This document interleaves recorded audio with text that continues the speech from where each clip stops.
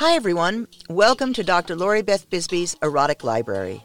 On this podcast, I'm inviting you into my personal library to experience my favorite erotica. All of the volumes that I will read from are on my shelves. Each week, I will treat you to a piece of erotica, either my own or from one of my favorite authors. Some weeks I will be joined by these amazing authors themselves, and you will have the chance to hear them read their own work. This podcast is being supported by my Patreon page. That's patreon.com/Lori Beth Bisbee. For people who subscribe, you will have access to special interviews with authors and readings, and also to special events. So grab your drink of choice, get comfortable, and enjoy a peek into my erotic world.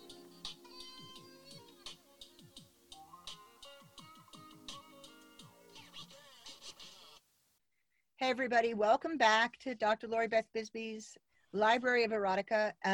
For those of you on Patreon, this is your bonus bit, or one of them anyway this week. So I've got Vinny Tesla here with me, and he just read an amazing portion of Oda Discovers Fire, which happens to be one of my favorites, and you really should go and read the actual whole novella.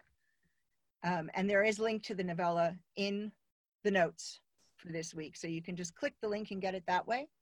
But I wanted to ask you, what got you into writing erotica? Well, it's a question of how far back to start the story.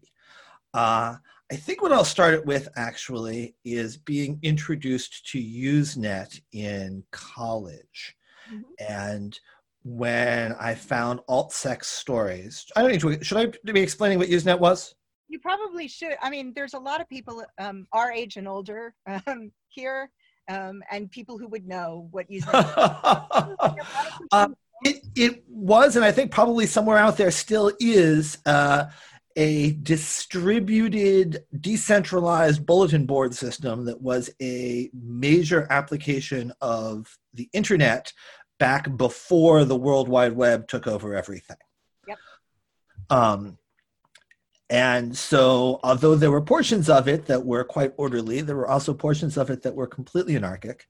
And the alt-sex stories news group was, for 19-year-old me, for the very first time in my life, a bottomless well of smut, where previously I had sort of furtively gone into bookstores and purchased a book or a magazine, and then had to sort of go through that until pages were falling out as the spine cracked. The quality was all over the place. Some of it was terrible. Some of it was brilliant. Much of it was, let's say, serviceable. I could get erotic fulfillment from it, but I could also see that there was a lot wrong with it as a piece of writing. And that was crucial, because I wasn't ready to start writing yet, but I could feel it getting closer. I wanted to be writing. I always loved fiction. I always identified with writers. And one of the things that inhibited me from writing fiction as a teenager is that I had this ludicrous notion in my mind that I was stepping into the ring with the greats, and I should be writing as well as a world-class professional writer from the start. And until I could do that, I should just wait until I was good enough. I'm sorry. Yeah, like you're going to get good enough without practice, right? Yeah. So what Usenet was for me was a place where I could experience for myself that people were submitting stuff that was really bad, and it was still kind of good. Right. It still had value for me. I was still getting something out of it. And it was also wonderfully slack competition. I knew that I was a skilled enough writer that I could write something that would be, in the upper quartile, upper 10th from a standing start. Right. That said, writing is hard work, and was sort of thinking that way for a long time before I actually got around to doing it, which would be in the very early 2000s. Right. And I first started posting short stories to the news group Alt Sex Stories Moderated. And I started getting fan mail. I mean, most of it was 3 words saying, neat story, love to read more. But still, it was from strangers whose day had been improved by my posting this made-up story. It was a big charge. Yeah. Now there's a parallel storyline that sort of doesn't intersect with this yet, where in between that experience I had in college and that readiness I felt to write in 2000, in the very late 90s, I had interned at Circlet Press. Right. And my favorite thing to do there was read the slush pile, which is the old publishing term for the unsolicited manuscripts that come in. Yep. Yep. And Cecilia had a wonderful. Cecilia's probably been a previous guest on the show by now. Is that right? No, not yet. It's coming up, but don't worry about it. Cecilia was the first story read on the show. Okay. Cecilia had a wonderful checkbox form for most of the rejections. This is not a story about sex. The sex in this story is not consensual. There are no science fiction elements. In a story, one of my favorites was in a story for a vampire anthology, revealing that one of the characters is a vampire never counts as a surprise ending. Oh, wow. So, once again, lots of really bad stuff. And once again, that sort of was comforting for me in a sense that I could produce stuff that might be worthwhile. Wow. So go away and flesh the characters out was actually a good rejection from there. Potentially. That's not one that I experienced. I've gotten that since, but I think it wasn't until so in the early 2000s I started writing mostly naturalistic short stories and posting them on the internet for free. And it wasn't until I got up the nerve to actually submit something to Circlet where it might potentially actually be rejected until 2011 when they did their first steampunk anthology. Yep. I wrote something that was a month past deadline, some 5,000 words over the upper limit. But it was a story I was very proud of. And it was turned down for the steampunk anthology and instead ended up in Lauren Burka's transgender anthology for reasons that have never been entirely clear to me. Honestly, I think a lot of it is that Cecilia doesn't resonate well with humor in her erotica, by and large. And as the editor of the steampunk anthology, she was able to look at that story and say that it was a nice story, but she didn't really want it in her erotica anthology. That's my theory. But anyway, they published it in this trans anthology. It didn't have any trans characters in it, but I got a big charge out of that. I wrote a sequel which I submitted for another anthology. This was for a shapeshifter anthology this time.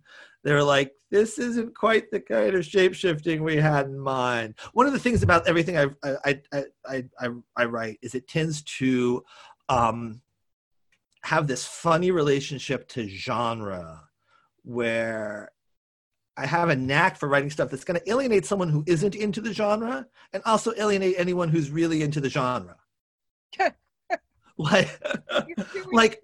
like Oda discovers fire. If you know that you don't want to read werewolf erotica, it's not for you. But if you're a fan of werewolf erotica, it's probably not for you. Well, I'm a fan of werewolf erotica, but I'm also a fan of things that are idiosyncratic. Yeah. And so for me, it was like, wow, it just really grabbed me. It just really grabbed me. So I love stuff. I'm delighted. So anyway, I wrote two steampunk shapeshifter stories calculated to alienate anyone into shapeshifters or steampunk. And Cecilia was like, "We're not going to use the second one in this anthology, but if you write us a third, that's enough for a book." So that was the origin story for the Erotofluidic Age, my first book, which I also got to design the cover of myself, and I'm very proud of that. That's totally cool. I didn't realize that. That's totally cool. Well, yeah, I mean, there's kind of a circlet house look that I didn't love, and particularly didn't love for that particular book. So I asked if it was okay for me to take it on, and I did a design, and Cecilia was like, "Okay, it has this problem, this problem, this problem, and this problem."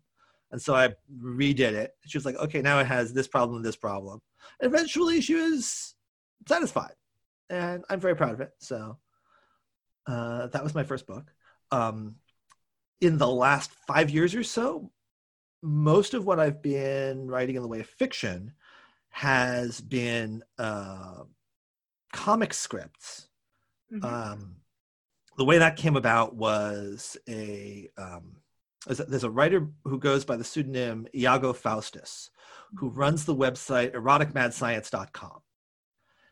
And on that website, he was doing a webcomic, posting a page a day.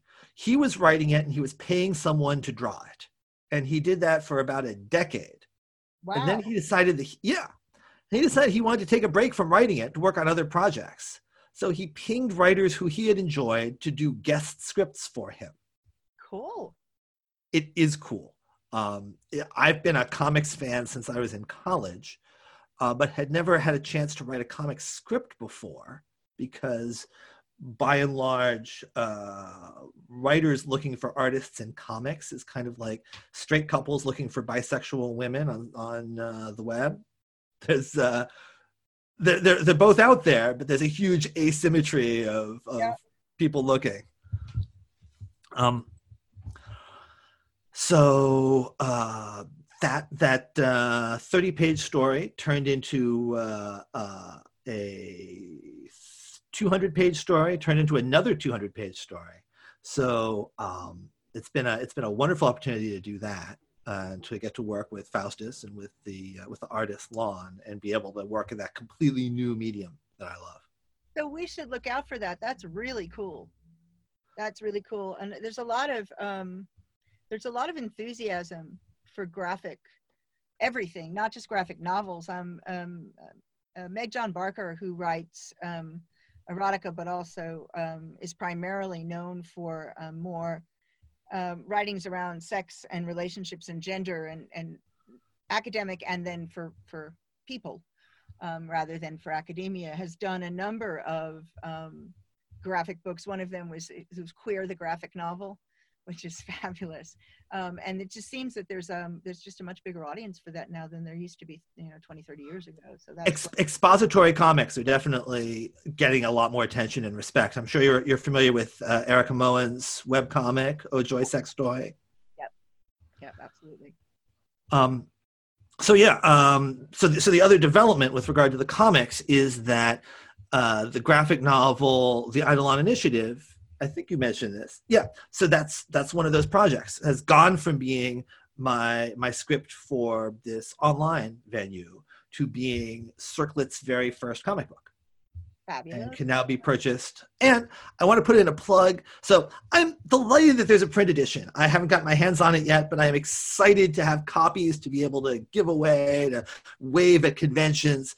I also want to put in a plug for the Kindle edition, which I put a lot of care and love into, making it comfortable to read even on a smartphone.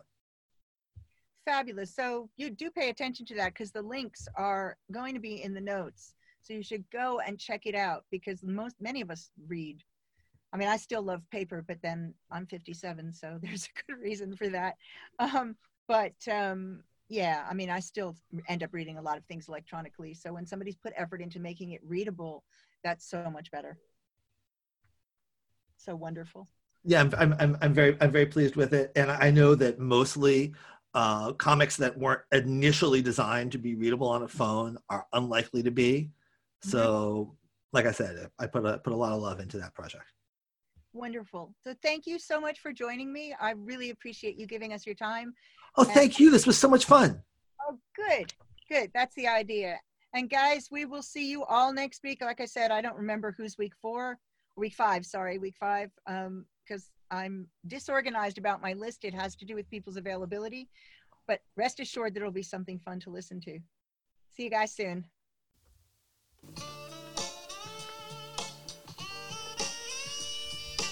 Thanks for joining me on this erotic adventure. Join me again next week for more exciting erotica. Visit my websites, drloribethbisbee.com and drloribethbisbee.press for more information about what I'm doing and what services are available. Check out my weekly internet radio show, The A to Z of Sex, on the Health and Wellness Channel, voiceamerica.com, Thursdays at 11 a.m. PST, 2 p.m. EST, 7 p.m. BST, and that's a live show. If you've got suggestions for this show or authors you'd like to hear, email me at LoriBeth@drloribethbisbee.press. Have a great week.